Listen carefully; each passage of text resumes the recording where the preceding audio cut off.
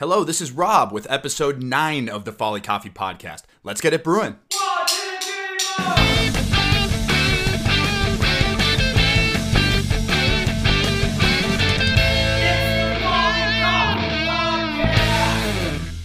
For this episode, we went up to Duluth. And when I say we, me, Rob, and Jeff Mooney, who is the Folly Coffee green buyer. He does all of our coffee ordering. He does quality assurance. He does all of our tasting. He placed top 15. He placed 14th in the country at U.S. Coffee Tasters Championship last year. So what I'm saying is he is an insane wealth of coffee knowledge. For this episode, we review his experience with the Q Grader exam. The Q Grader exam is the coffee industry standard for coffee expertise. I'm not going to say anything more about it because we got way too in depth about it. His process with this test made my head spin just hearing about it. So if you are at all interested in the Q Grader exam or learning how to become a deep industry expert in coffee, listen to this episode. If you are not, this will probably bore the heck out of you because we go really in depth about what the Q Grader exam is like. So enjoy. We are here in technically Proctor, Minnesota at our Airbnb just outside of Duluth for the first annual Folly Coffee business planning meeting. Yeah, it's me and Jeff. We're up here in Duluth and we figured what better time to go over what Jeff came back from in Portland, which is called the Q Grader exam. Now, when I explain it to people, I say it's like the sommelier of coffee. It's like what you do to become a certified expert in coffee, but that is kind of a stupid way to explain it. So today's podcast is going to be all about Q Grader. What is it? The test taking, the preparation that went into it for Jeff, because he did recently learn that he passed his Q Grader exam. So I'm going to hand it off to Jeff with just the first question of what is a Q Grader? And does Q actually stand for something? Yeah, it stands for quality, quality grader. So cool. The Q Arabica certification course, there are different Q courses. So there's one for Q Arabica, so you're certified to grade Arabica coffee. There's also one for Robusta. I didn't know that. So you do Q Robusta. Who would do that one?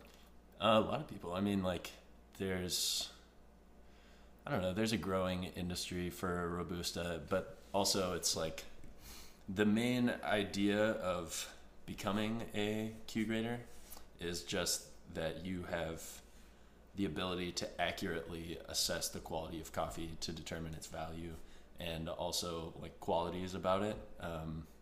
That can be useful information for people you're buying from, people you're selling coffee to, or even just communicating with producers. So it's kind of creating a common language all the way across the supply chain. Right. So when I was in beer, there were a couple different organizations that kind of qualified individuals to judge, or there's BJCP, which is kind of more competition style judging. There's Cicerone, which is more industry specific.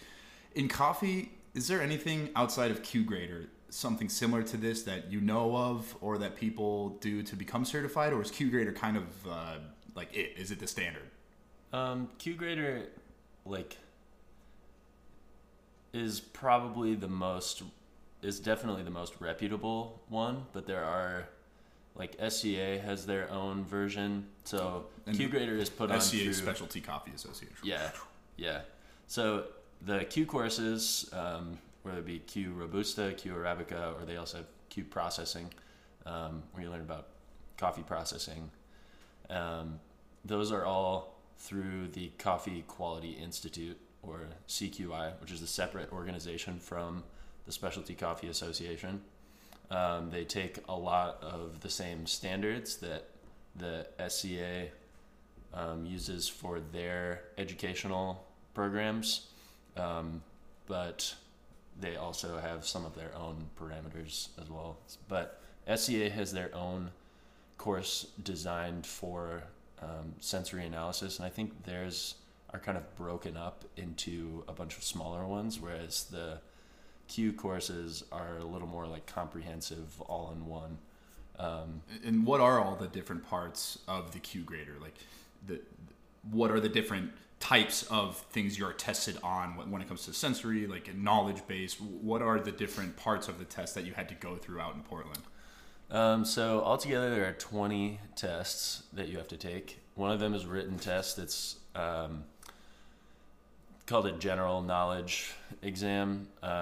So a lot of that has to do with protocols for cupping that are set by the SCA. You have to memorize those and have those straight, but also like brewing parameters.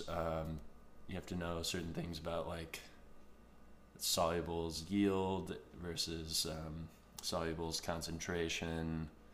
There's some processing components in that. Basically just like a big overall thing. And there's... So when you say written, is it multiple choice? Is it short paragraph? Is it long essay? How is it set up when the actual test? So it's just a multiple choice test. There's 100 questions on it. I think you have like an hour to do it. But that's one test. That's the only one that's like that. The rest of them are practical skills exams. So the core components of those are, so there are a lot of like repeat tests for different kind of coffees. So the 4 like core ones are cupping tests. One is cupping of Central and South American mild coffees. So like, they're not punch you in the face, really wild and out there. They've got kind of like mild acidity, all about like medium body.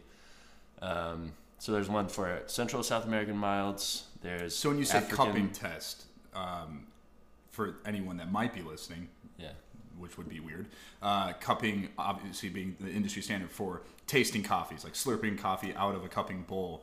So when you say cupping test, is it like a single cup of coffee and you have to describe it, or like a South American cupping test? What does that look like in front of you? So the South American cupping test, well, all of the tests are set up these ways, this same way. So you have 6 coffees that you're supposed to grade, and the test is whether or not you can accurately notate the qualities of those coffees on the SCA score sheet.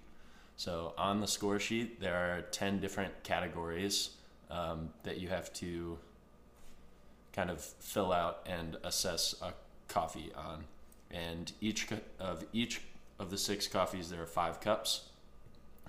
So you're looking for things like dry fragrance of the grounds in the cup. The next thing you score is the fragrance of, or the aroma, the wet aroma after you've poured the water over the grounds. Good band name too, Wet Aroma. Wet Aroma, yeah, definitely. That's pretty. What kind of music would that be?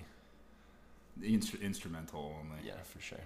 Kind of like proggy or weird jazzy stuff. Sorry. Yeah. So that's the first little box. So I'm trying to follow you here. So 6 coffees, 6 different types of coffees. Yep. But for each coffee, you've got 5 cups of each one. Yep. And what's the point of having 5 cups of each one? Why not just have 1 or 2? Well, later in the score sheet, so I'll go through these just like by bracket so people get kind of an idea of what this scoring system looks like. So the first box is just dry fragrance, wet aroma. The next one is flavor. So you score that on a scale from 6 to 10. There's aftertaste, same thing, 6 to 10. That's the next box. Then you have acidity and body. Next after that is uniformity, and under that is balance. So uniformity is where those 5 cups come in handy, because when you're cupping a coffee, if you just have 1 cup of it, you only get like 1 sample of that coffee, but there can be all kinds of other things in that bag. Like not all of the beans come out perfectly. Some of them are damaged in processing. Some of them have defects in them that will affect, 1 cup out of the 5 instead of like all 5.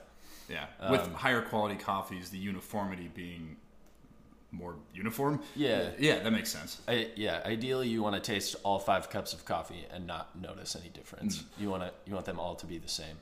So standard, like when you're grading a coffee, you will find that they are typically the same. But, different things can happen in processing, or defects can happen. So that's why you kind of have to have 5 cups as the standard. Probably more prevalent in lower grade coffees or cheaper coffees. Yeah, but potentially. Yeah, more common that way. But naturals, because of the difficulty of that processing, like there can be uniformity issues in naturals where one cup is like more fruity, or it's got more of a fermentation character than some of the other cups. That makes sense. But it's not necessarily a bad thing or a defect. But you would still want to make note of that and say, like, okay, if someone drinking coffee at home, is putting 20 grams of coffee into their pot this one day, and it tastes like, pretty good, pretty fruity, and then the next day it's just like way fruity. Like, you kind of want to know that. Yeah. Because that's interesting to think, is like naturally processed coffee being like dried in the sun on these raised beds. I mean, picturing in Ethiopia, like this raised bed, you're literally raking it to, rotate the beans and make sure they're getting uniform sun and everything. But, I mean, manually raking, it makes sense that naturals would be less consistent. Right. And, I mean, they still have the cherry on them when they're doing that, and it takes a long time for them to dry. So you can't necessarily, like, see the, like, defects that might be happening. Whereas you might be able to pick some of those out in a washed coffee because you're actually looking at the seed, the bean. So naturals, that happens a lot. So we were at uniformity. Yeah. What was the other one? Balance? Yep, balance. So in balance, you're kind of looking at the coffee as a whole. Like, is anything sticking out a lot? Like, is maybe there's a good acidity, but it's like way out of balance with the flavor profile of the coffee. It's just kind of taking over. I like to think of how the acidity and the body fit together. Do they make sense? Like, does it feel well-rounded, essentially? And how good is how much of the flavor like stands up to that body? Sometimes you'll get like some nice flavor notes, but the body will be a little bit thin, so it kind of just feels hollow almost. It feels like there's something left there. It's kind of watery. I think a frequent thing I hear from somebody who's like your Starbucks, your whatever drinker, and they taste like a let's say a V60 pour over style, like really light bodied coffee, where someone like yourself or me, it drinks it and goes, this is awesome. It's very light bodied. What is the difference between like a light bodied coffee and a coffee that's thin?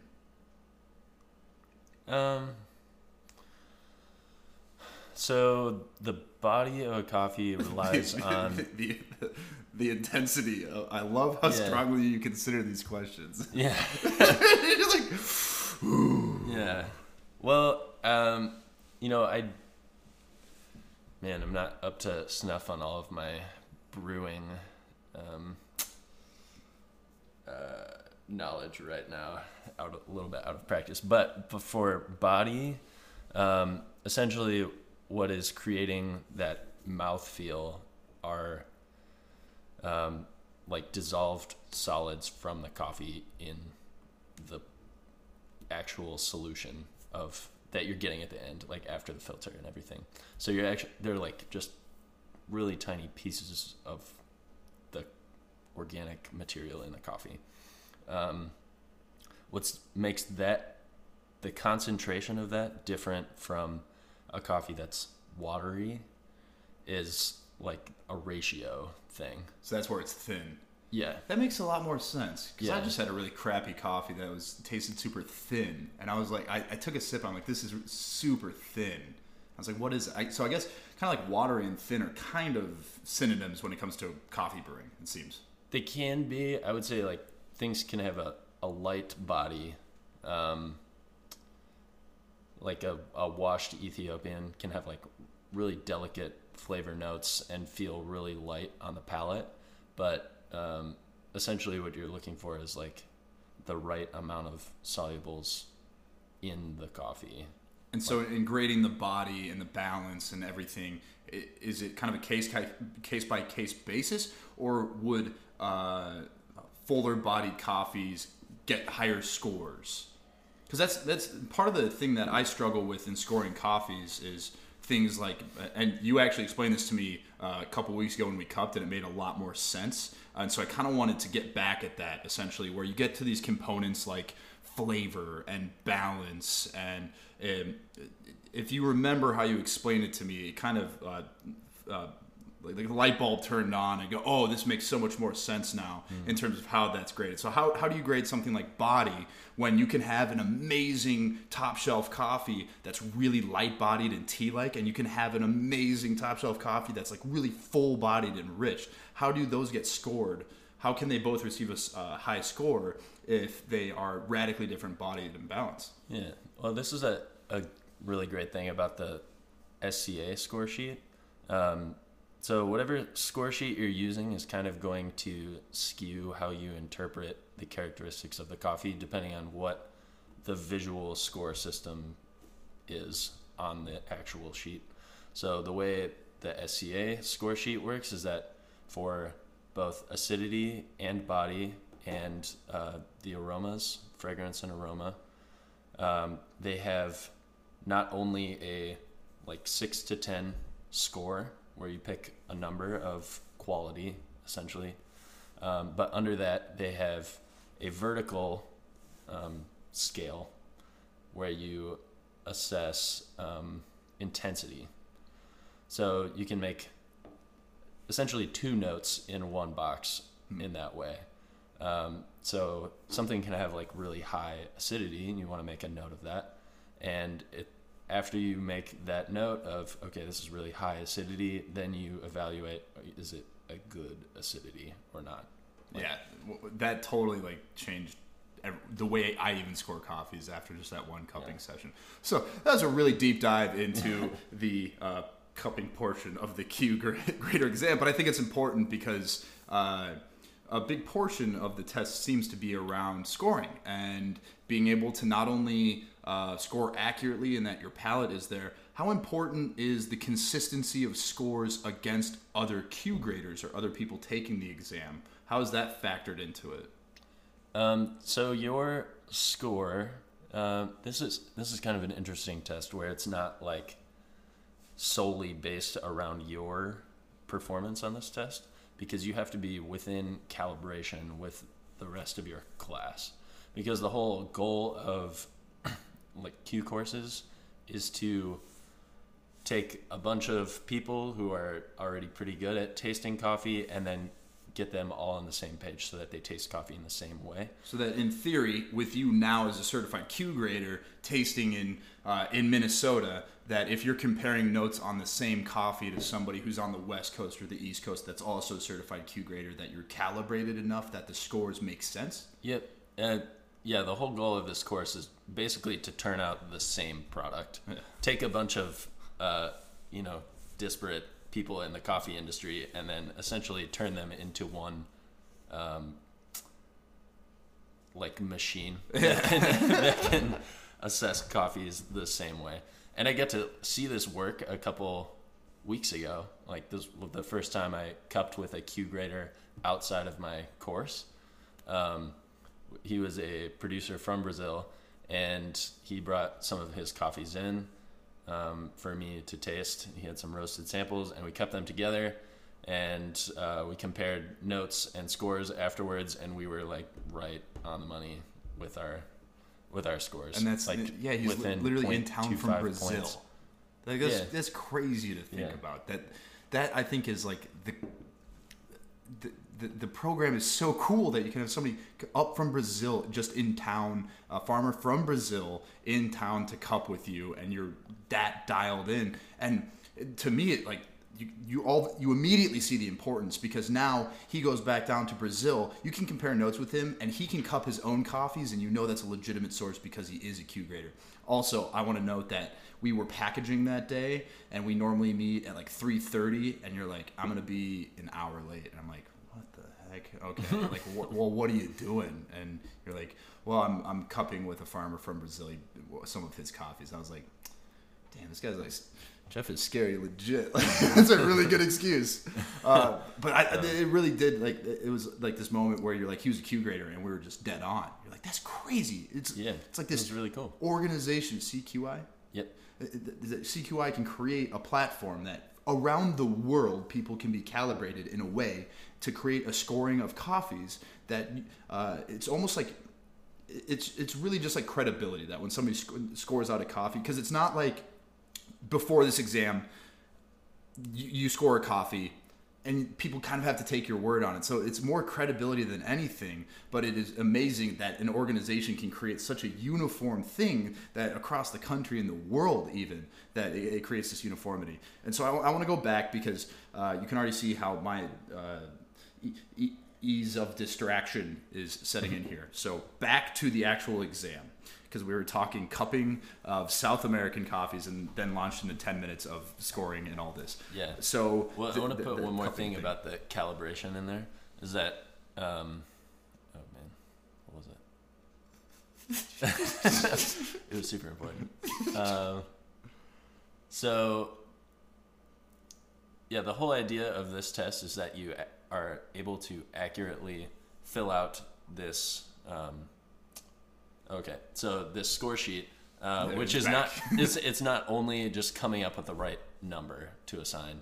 So each of those 10 boxes I was kind of listing off earlier, or listed some of them, gets a score. So you're kind of compartmentalizing qualities of the coffee and giving them scores on their individual level, which will come out to an aggregate score at the end, which will give you kind of an overall idea of how good or like what qualities the coffee has. But you also have to be able to identify specific qualities about it as well as defects and notate those properly, because there is a part on the score sheet for like deduction of points for certain defects, and it's difficult to grade those properly. And if you don't do it properly, and you can end up like penalizing a coffee for and knocking it down like way more points than you need to, which is a bad thing for pretty much everyone. You know, like if you score out a coffee and it comes out way lower than expected, like that has a direct impact on, you know, somebody's income sometimes. It's like Spider-Man over here. Yeah, I mean, it's not great power. Yeah, it's great responsibility. That's what I was referring to. Yeah. Oh, okay. Yeah. All right. Yeah. I was just gonna trust that someone would understand that. Yeah, Spider-Man Rob. Yeah. Okay. Oh, yeah. Totally. That's actually, that is an interesting point about Q grading. Yeah. So I guess this is something I've never really even considered, that as we're importing these coffees, or not us, but as we're sourcing these coffees, and we see these scores, and it's a big part of which samples we choose. It ultimately comes down to us roasting samples and tasting it ourselves, but scores play a big impact on which samples we even choose to try. Who is it that is assigning these scores to these coffees? Well, I mean, ideally it is Q graders, like people who have learned to, like tasting is such a personal experience, you know, and it's a difficult thing to communicate. And like CQI has done a great job of obviously creating a platform that kind of like sets personal taste aside for like, as objective scoring as I know can exist right now. That happened like with the natural Honduran that we tasted. Like, I love naturals. I'm obsessed with them. you on the last month hate them, and then you'll like them again next month, whatever. Yeah. But we're tasting the same coffee, and I'm obsessed with it. I'm like, this might be my favorite coffee we've ever roasted. This natural, it's like strawberry jam, and you're like, fermentation characteristics make me sick right now. And we landed within like 2 points of each other, which is awesome. And it's cool that it can take out the objective part of it. And that's it. Like that's important when you're. It's a big deal to have someone trust you to be objective about like, especially like from a producer's standpoint, like their product that they, put months and years of work into. Yeah. It's a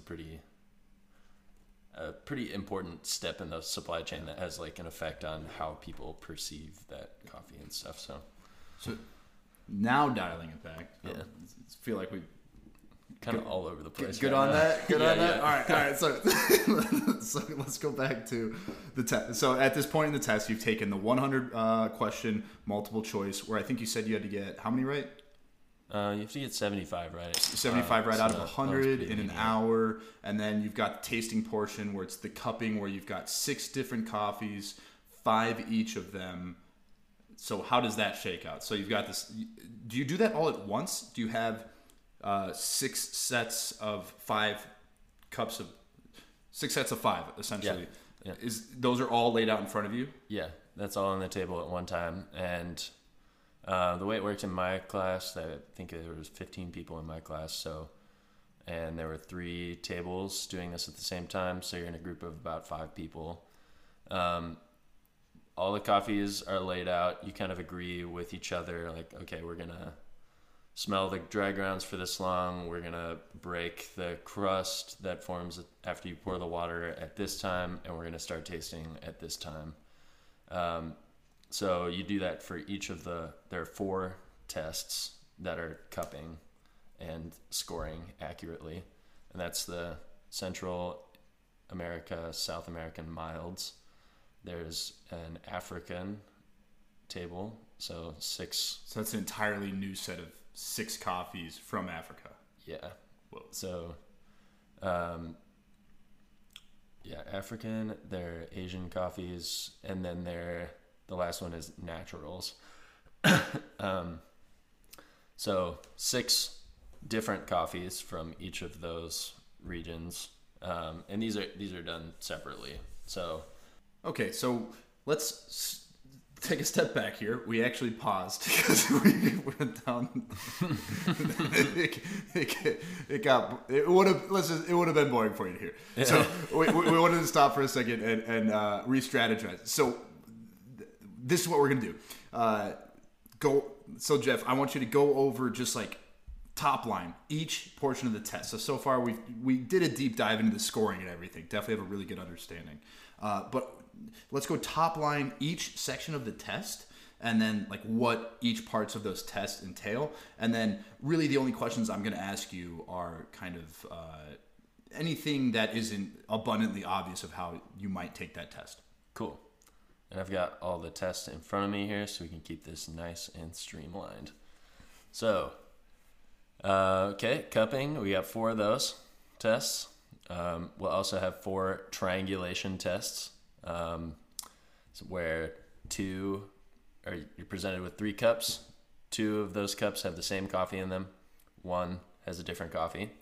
So one of each of those correlates to the coffees in the regional cuppings. And the goal of that is find the odd cup out of the 3. Yep. And are those cups? Is it like coffee champ style? Like, are they brewed and you're tasting them, or how do you evaluate the 3 coffees in the triangulation test? So you treat it like a regular cupping. You don't do it with a score sheet, but you would do the same process. So first you would start out with the fragrance of the dry grounds in the cup. Then you would pour the water, assess the wet aroma, and then after that you start tasting. So you get kind of 3 stages to figure out, okay, which one might be the odd cup. So that's triangulations.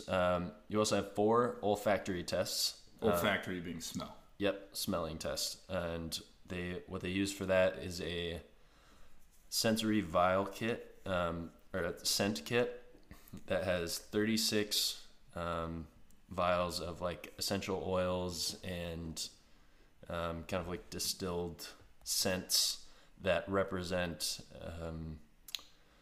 aromas that you would find in roasted coffee.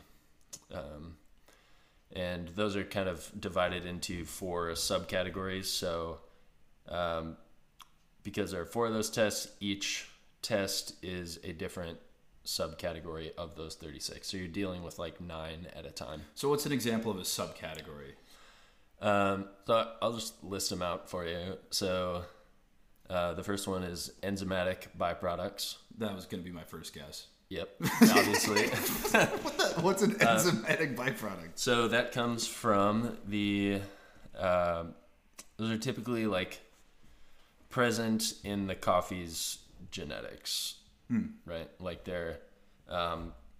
you first start smelling them at like early stages, like the earliest stages of roasting.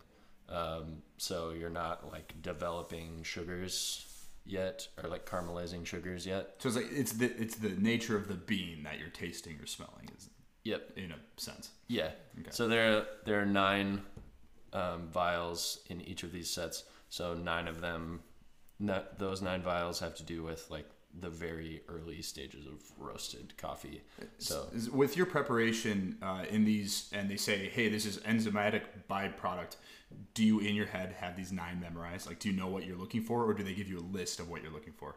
you need to have them memorized. So going into this, you knew this, that it's like, hey, we're doing enzymatic byproduct. I know now the 9 scents in a row, or really just scents at this point, the 9 scents I'm looking for. Yeah. So in theory, someone could go in blind and they'd be like, this is enzymatic byproduct, and they're like, okay, like I don't know what that means, but still try to smell. But obviously, like choosing from a Rolodex of 9 versus infinite scents. Yeah. You could go in blind. So the way this test works is you have to match. So you're presented with 9 vials, right? But the test is to, they have 2 kits essentially. So you're looking at 2 sets of vials, the 9 original, and then there are 6, just 6 from another set that are unmarked. And they're also numbered too. So this is kind of difficult to explain. So At the base of it, though, you have to match a scent do you have to smell it and write it down what it is, or is there a list, or how is that done? essentially, this is what you have to do. You have to memorize all of the scents that are in the kit. You have to memorize which of those scents belong to which of the 4 categories, and you have to memorize the numbers of the vials. And so, like, if you're studying for enzymatic byproducts, you need to know, like, okay, I'm looking at this set of numbers, and they're not in order. So it's like, man, I wish I had these memorized right now, like, to tell you. But And anyone who thinks this is easy, blindfold yourself, have someone put things in front of your nose. It is so hard to know what smells are. It's something that you think you know, but you don't realize how much your senses all work together to smell things, to sense things. You see something, it can affect what you're tasting and smelling. And because I did this vial test like a year ago, where I was like, oh man, I'm gonna nail this. Like I'm literally trained in smelling and tasting from the beer world, and I just flopped miserably. Yeah. And it's something that seems like I know what I smell. I encourage anybody to, even just at home, blindfold yourself and tell somebody to bring you things to smell. And it's insanely hard. And so not only the memorization aspect, which is next level, but the base of this test is so underratedly difficult. Yeah, and I mean, the difficult part of it is, like, you know, smell like taste. Well, I mean, smell is mostly taste, but you're learning someone else's language for what these scents are and what they represent. So the reason that this one kit, it's called the Linné Sensory Kit, I think. I'm pretty sure that's the official name. Sounds it's definitely good. Linné, but they made one for wine originally, and then they made one for coffee. So this the point of using this one kit for all Q courses is so that everyone has the same reference point for what these scents are. Because you can memorize all the scents you want, like you can smell the apricot in your home, but different circumstances are going to make that specific apricot smell different from the sensory vial in the kit. Yeah, that's insane. Yeah. Okay, so olfactory test. What's after that? Well, I want to explain the rest of that test. So, essentially, you have the 9 vials that I'm getting stressed out just hearing about it, man. Yeah. This is crazy. Yeah, and there's 4 of these. So, you have the 9 vials that belong to that subcategory. And then you have 6 blind vials. So they're totally covered up. You can't tell what they are. You can't see the number on them. They're given a letter code that you have to match to the number of the corresponding vial. So 6 of them are going to be the same. And then there are just 3 that don't have a match. And then, so you have to pair them all correctly. Or pair the 6 that have a pair correctly. And then at the bottom of the test, there are 3 blank spots where they say, okay, this letter, let's say like they give it V. You have to find V, W, and X. So those are 3 of the vials. You have to smell them and you have to say which scent they are by name. So, yeah, you have to have the number of the vial memorized, the name of the scent memorized, and you have to be able to pair them together with a separate kit. Yeah, and you don't, and you can't have a panic attack while it's happening. Yeah, because I'm almost. Yeah, I mean, you're also sharing it with four or 5 other people who are taking the same test at the same time. At the same time, yeah. So you're all sharing this during the same time of taking this test, passing. Man. Yeah. Yep. So is there any more to the olfactory test? That's all. That's it. Yeah, that's all. But you do it 4 times with the different groups. 4 different subcategories. Yeah, which are enzymatic byproducts. The second one is sugar browning byproducts. So in the caramelization phase of roasting, aromatic compounds that come as a result of caramelization and roasted coffee. Then there's dry distillation, which is aromatic compounds that come from the burning of bean fibers or pyrolysis of the bean fibers in roasting. And then there's aromatic taints, which come from outside of the coffee. I'd also like to note that this is not being read from a list. We have intense eye contact with what he just listed off to me. I'm blowing my mind right now. And so 9 cents within each of those. Yeah. That's okay. So far this test seems super easy. What's the next one? Okay. So after you just hop, skip, and a jump over those 4, let's see here. There is the matching pairs test. So this is identifying organic acids present in coffee, but it's kind of done in a weird way where you're not given coffees that showcase these acids. They have just the actual compound. Yeah, the actual acid. So you're dealing with phosphoric acid, citric acid, malic acid, and what was the last one we used? There's several more that are, I think there's 6 or 7 altogether, but you only are tested on 4. What was the last one? It's okay, you just won't be able to sleep tonight. Yeah, I won't. Yeah. But, so the way this test works is the 4 acids, they're, okay. You're so rattled you can't think of the last one. Difficult. Yeah, I am. It's kind of embarrassing right now. But the way this test works is very strange. So on the table, they have to make a really big table for this. So there are 16 stations. In each station, there are 4 cups. In each of those 4 cups is a weekly brewed coffee, just mild, unmemorable coffee that is diluted with water. in all 4 of them. And then 2 of those 4 cups are spiked with the same organic acid. So let's say it's citric acid. 2 of those cups, any 2, have citric acid in them for this station. You have to identify which 2 cups have the acid in them, and then you have to name what that acid is. So essentially, there's 16 times. Let's see, I gotta do some math here. 64.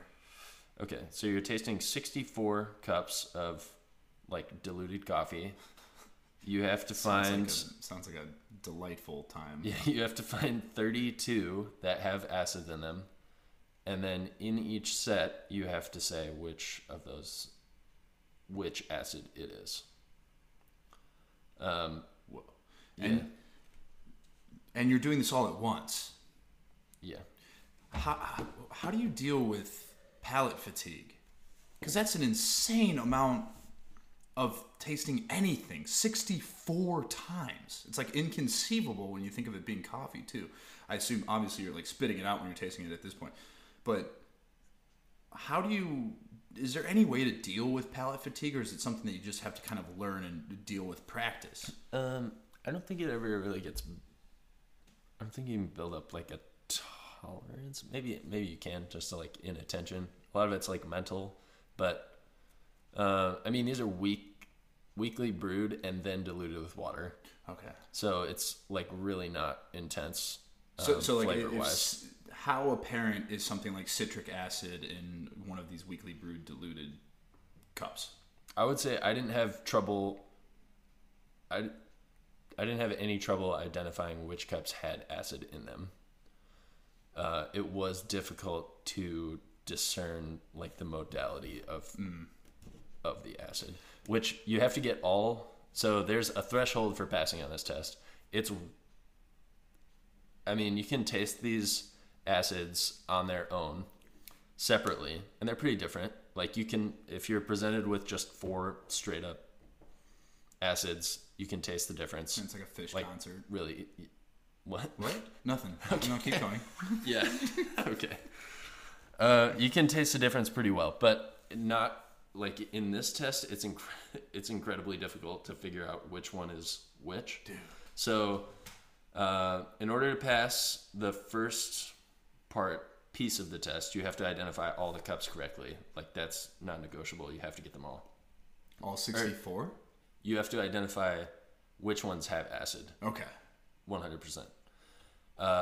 Of the acids, of like identifying the modality of the acid. So now 32 cups. Yeah, you have to get like a relatively low number correct. Okay. I think. Sorry. Excuse me. That's delicious beer. I think you only have to get like 4 correct, because it's really hard. Hard. It's really hard. That's insane. Yeah, well, like phosphoric acid, for instance, is like not a thing that you taste. It's like a sensation. So like there's phosphoric acid in like Coke, it gives you like that bubbly feeling in your mouth, but it's not carbonated on top of that. So you're sitting here tasting and smelling and going, am I tasting and smelling this, or am I feeling it? Yeah. It's kind of got like a sparkling feel to it. But like citric acid, is kind of like, okay, citrus fruit, like a lemon. It's a little bit sour and That one's very puckering. easy to like conceive. But malic acid is like kind of similar. If you're not... citric acid is like a little more intense. That's the way I identified it over malic. But like malic has a little more like sweetness to it, kind of. Yeah, that's what I've always said. But, and so the 64, this again seems super easy. So like at this point, pretty easy test. What's the next part? Yeah. I'm like getting stressed out over here. Okay, this one is the most difficult. I'm glad I didn't know all these things before you took it. Right? Dude, you see why I was so nervous? Yeah. No, like I'm glad I didn't know all these. Like I was like, yeah, Jeff seems to be working really, really hard at this. Yeah. Okay. So then is the sensory skills exam. So this is solely testing the papillas on your tongue and their receptivity to solely taste sensations. So what that means is like sweet, salty, sour, and bitter are the only. I mean, you could have like savory in there, but not umami. But that's not in there. So the way they do this is you drink water that is either spiked with citric acid for sour, sugar for sweet, salt for salty. That makes sense. It does make sense, yeah. Strong. And there's no bitter one, so they're not testing that. So the first round of this test is to identify the intensities. So you're presented with 9 cups of what looks like water, of these solutions. There are 3 sweet in the intensities of low, medium, and high. Do you know they're sweet at this point? They tell you these are 3 sweet cups? I mean, they do like a walkthrough for one of them, that just like initially it's like. So I'm just trying to visualize the table in front of you. Is it 3 cups or is it? Nope. So you're presented with 9, like straight out the gate, and they're in like a grid on a piece of paper. Yeah.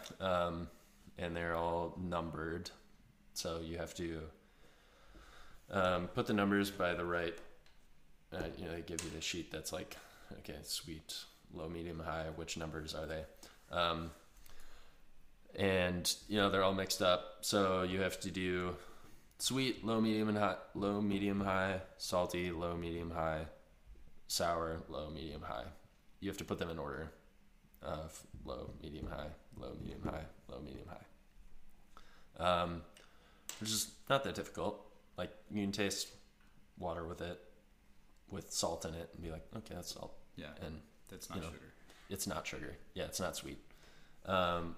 The next round is incredibly difficult, where they blend them, and you have to identify which qualities are present.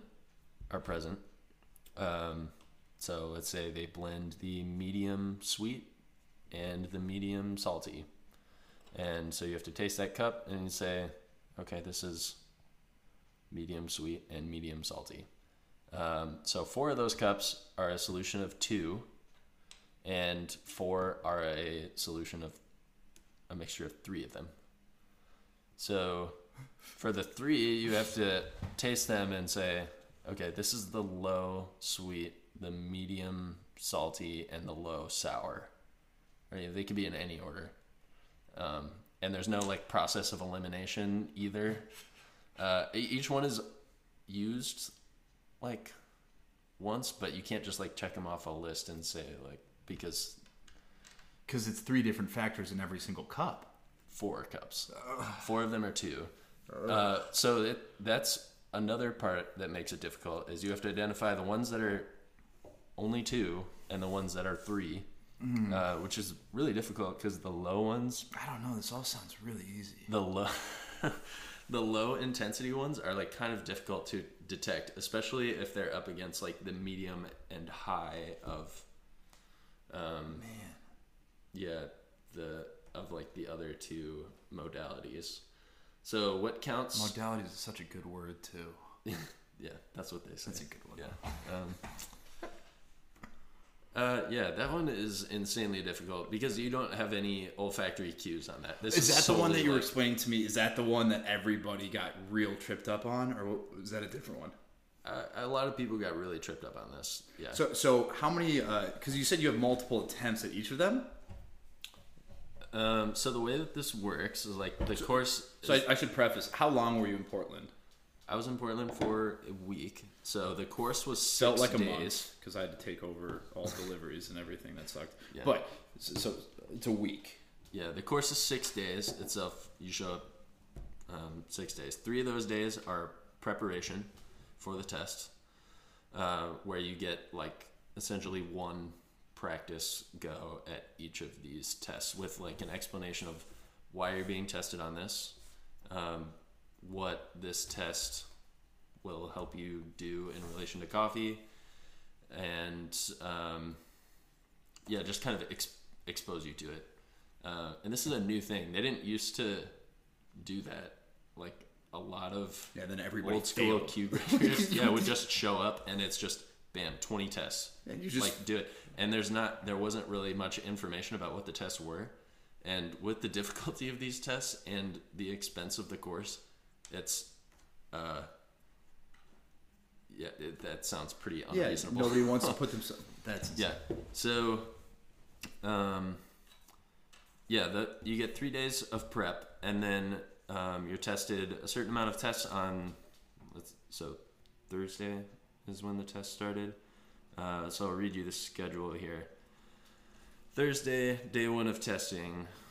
In the morning, we did the first cupping of Central South American milds. The next was 2 olfactory tests, so you would do 2 of the 4 groups. Those are the vials. Those are the vials. Yep. Then after that was the triangulation of the Central South American milds. Then we had the African coffees cupping in the afternoon, and then the triangulation of African coffees after that. Then after that was the matching pairs test. That's the organic acids one, or 2, 3. I think that's 3 tests altogether. Is the matching pairs one. Then on Friday we had the sensory skills exam. That's the sweet, salty, sour. Then after that we had the roast ID test. This is the one that like everyone in the class except one person failed the first time. So what the roast ID test is identifying the appropriate sample roast based on SCA standards. So you're given, this is a triangulation as well. In each set, you're given 6 sets of 3 coffees. In each set, 2 of the coffees are the same, 1 is different. In all of the sets, there is 1 example of the ideal sample roast. It could be either the 2 cups or it could be the 1 odd cup out. And then the other cups in those sets are defect roasts. So you've got 1 that was roasted too long, it's too dark. You've got 1 that was too light, and you've got 1 that was baked. So that one was roasted like too long and it's flat. But it's not too dark. It's roasted to the correct level. It was just too long. So that one was insanely difficult because the differences between those coffees is really hard to pick out, especially when you don't know. Like you don't only have to identify the odd cup out. You have to say what it is. And so roast ID is the last of the tests. No, that's the second test on Friday. Yeah. But out of the ones we've spoken of, is that the last one? Is that the last one we haven't? No, there are a couple more after that. So, but those ones aren't as hard. That's the last of the really hard ones. What are the last 2 ones? The last 2 are green coffee classification. So, you're essentially looking at a sample of green coffee. What is green coffee? 350 grams unroasted coffee. I knew that. Yeah. By the way. And you have to pick out all the defects and then score those correctly on a green coffee grading sheet. So you can tell a lot about green coffee just by looking at a certain sample size. That one's kind of like you either know it or you don't. There are a lot of different things that you need to know for it. So like, for instance, there are beans that you can tell are damaged in processing or damaged from improper growing things, or. But that's the easy one. It is. Yeah, that one's open. That one's open book, and there are pictures that you can look at to like reference. That's things. where I would thrive if you can use pictures. Yeah, and you can. Yeah, So good. That's great. And then you just have to score it correctly. And yeah, that's essentially you're looking at it and saying, like, after you pick out all the defective beans, you identify what they are, and then you translate that into a score on, like we used an SCA green grading score sheet for this that will say, like, is this specialty, is this an allowable amount of defects, or is it not specialty coffee? Yeah. So, like you said, super easy. What's Yeah. the last super easy one? Roasted coffee grading. So you're just picking out Quakers. Like What's Quaker is like a really light Not bean. the oatmeal. No. Okay. Nope, not the oatmeal. You're just picking out really light beans, and these are essentially like underdeveloped. I mean, So underdeveloped. why does a Quaker occur during roast? It's because the bean doesn't have. It's not fully developed, like from the growing side of things. It's not a roast defect. It's like a green coffee thing that you can't identify. So like it's probably like underripe, or it was like the coffee was picked underripe, or there was a processing defect or something, and yeah, they make your coffee taste like a little bit Popcorn. dusty or grainy. Yeah, or like something. that. Like that. Yeah. Yeah. All right. But that's basically just like looking at colors and being like, this one's light, so so you pick it out. I think I could do those two, maybe. Yeah, that one's easy. So on Friday, we started out with the sensory skills exam. That was the sweet, salty, sour test. Then we went to the roast ID test. That's the triangulation of different roasts, sample roasts. Then we did the naturals cupping. So that was 6 sets of 5 cups of naturals.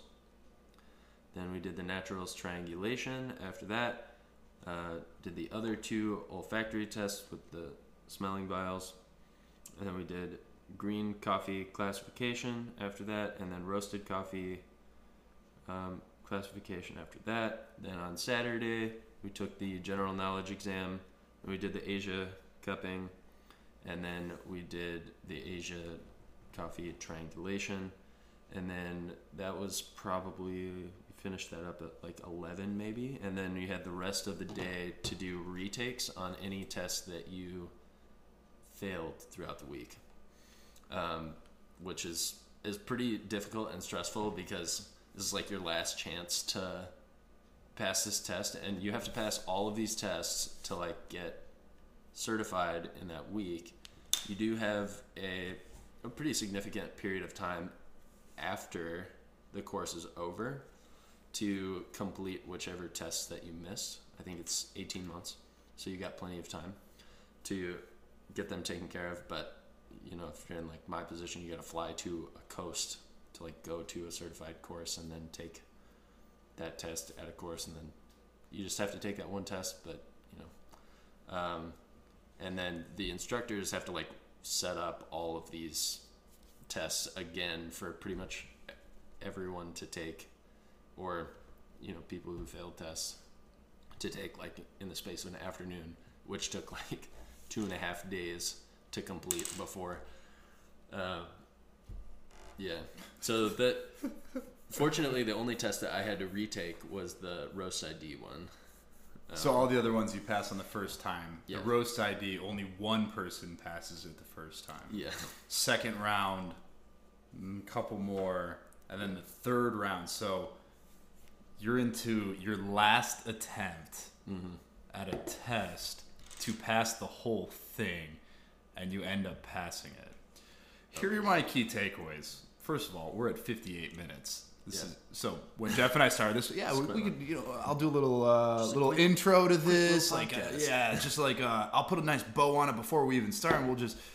Here are my key takeaways. First of all, I'm like, who's gonna listen to this? What are we even doing here? Why are we talking about this? And I'm like, wait a second. the type of person who might be insane enough to want to take the Q grader exam, like yourself, because we started talking about this early 2019, like January, when we're looking at the year, being like, what are our goals, or wherever that was, in whatever time that was, and like Q grader, that's number one on my list. It's what I want to accomplish. Someone who's as fanatic as you is going to absorb anything they can find. So one thing about Q grader is it's kind of hard to find resources. So that's part of why I wanted to do this. And so I will go on a limb and say someone who's as fanatic as you or more in trying to pass their Q grader, this I think will be of value, because it's like you can't go too in depth about something as intense as this.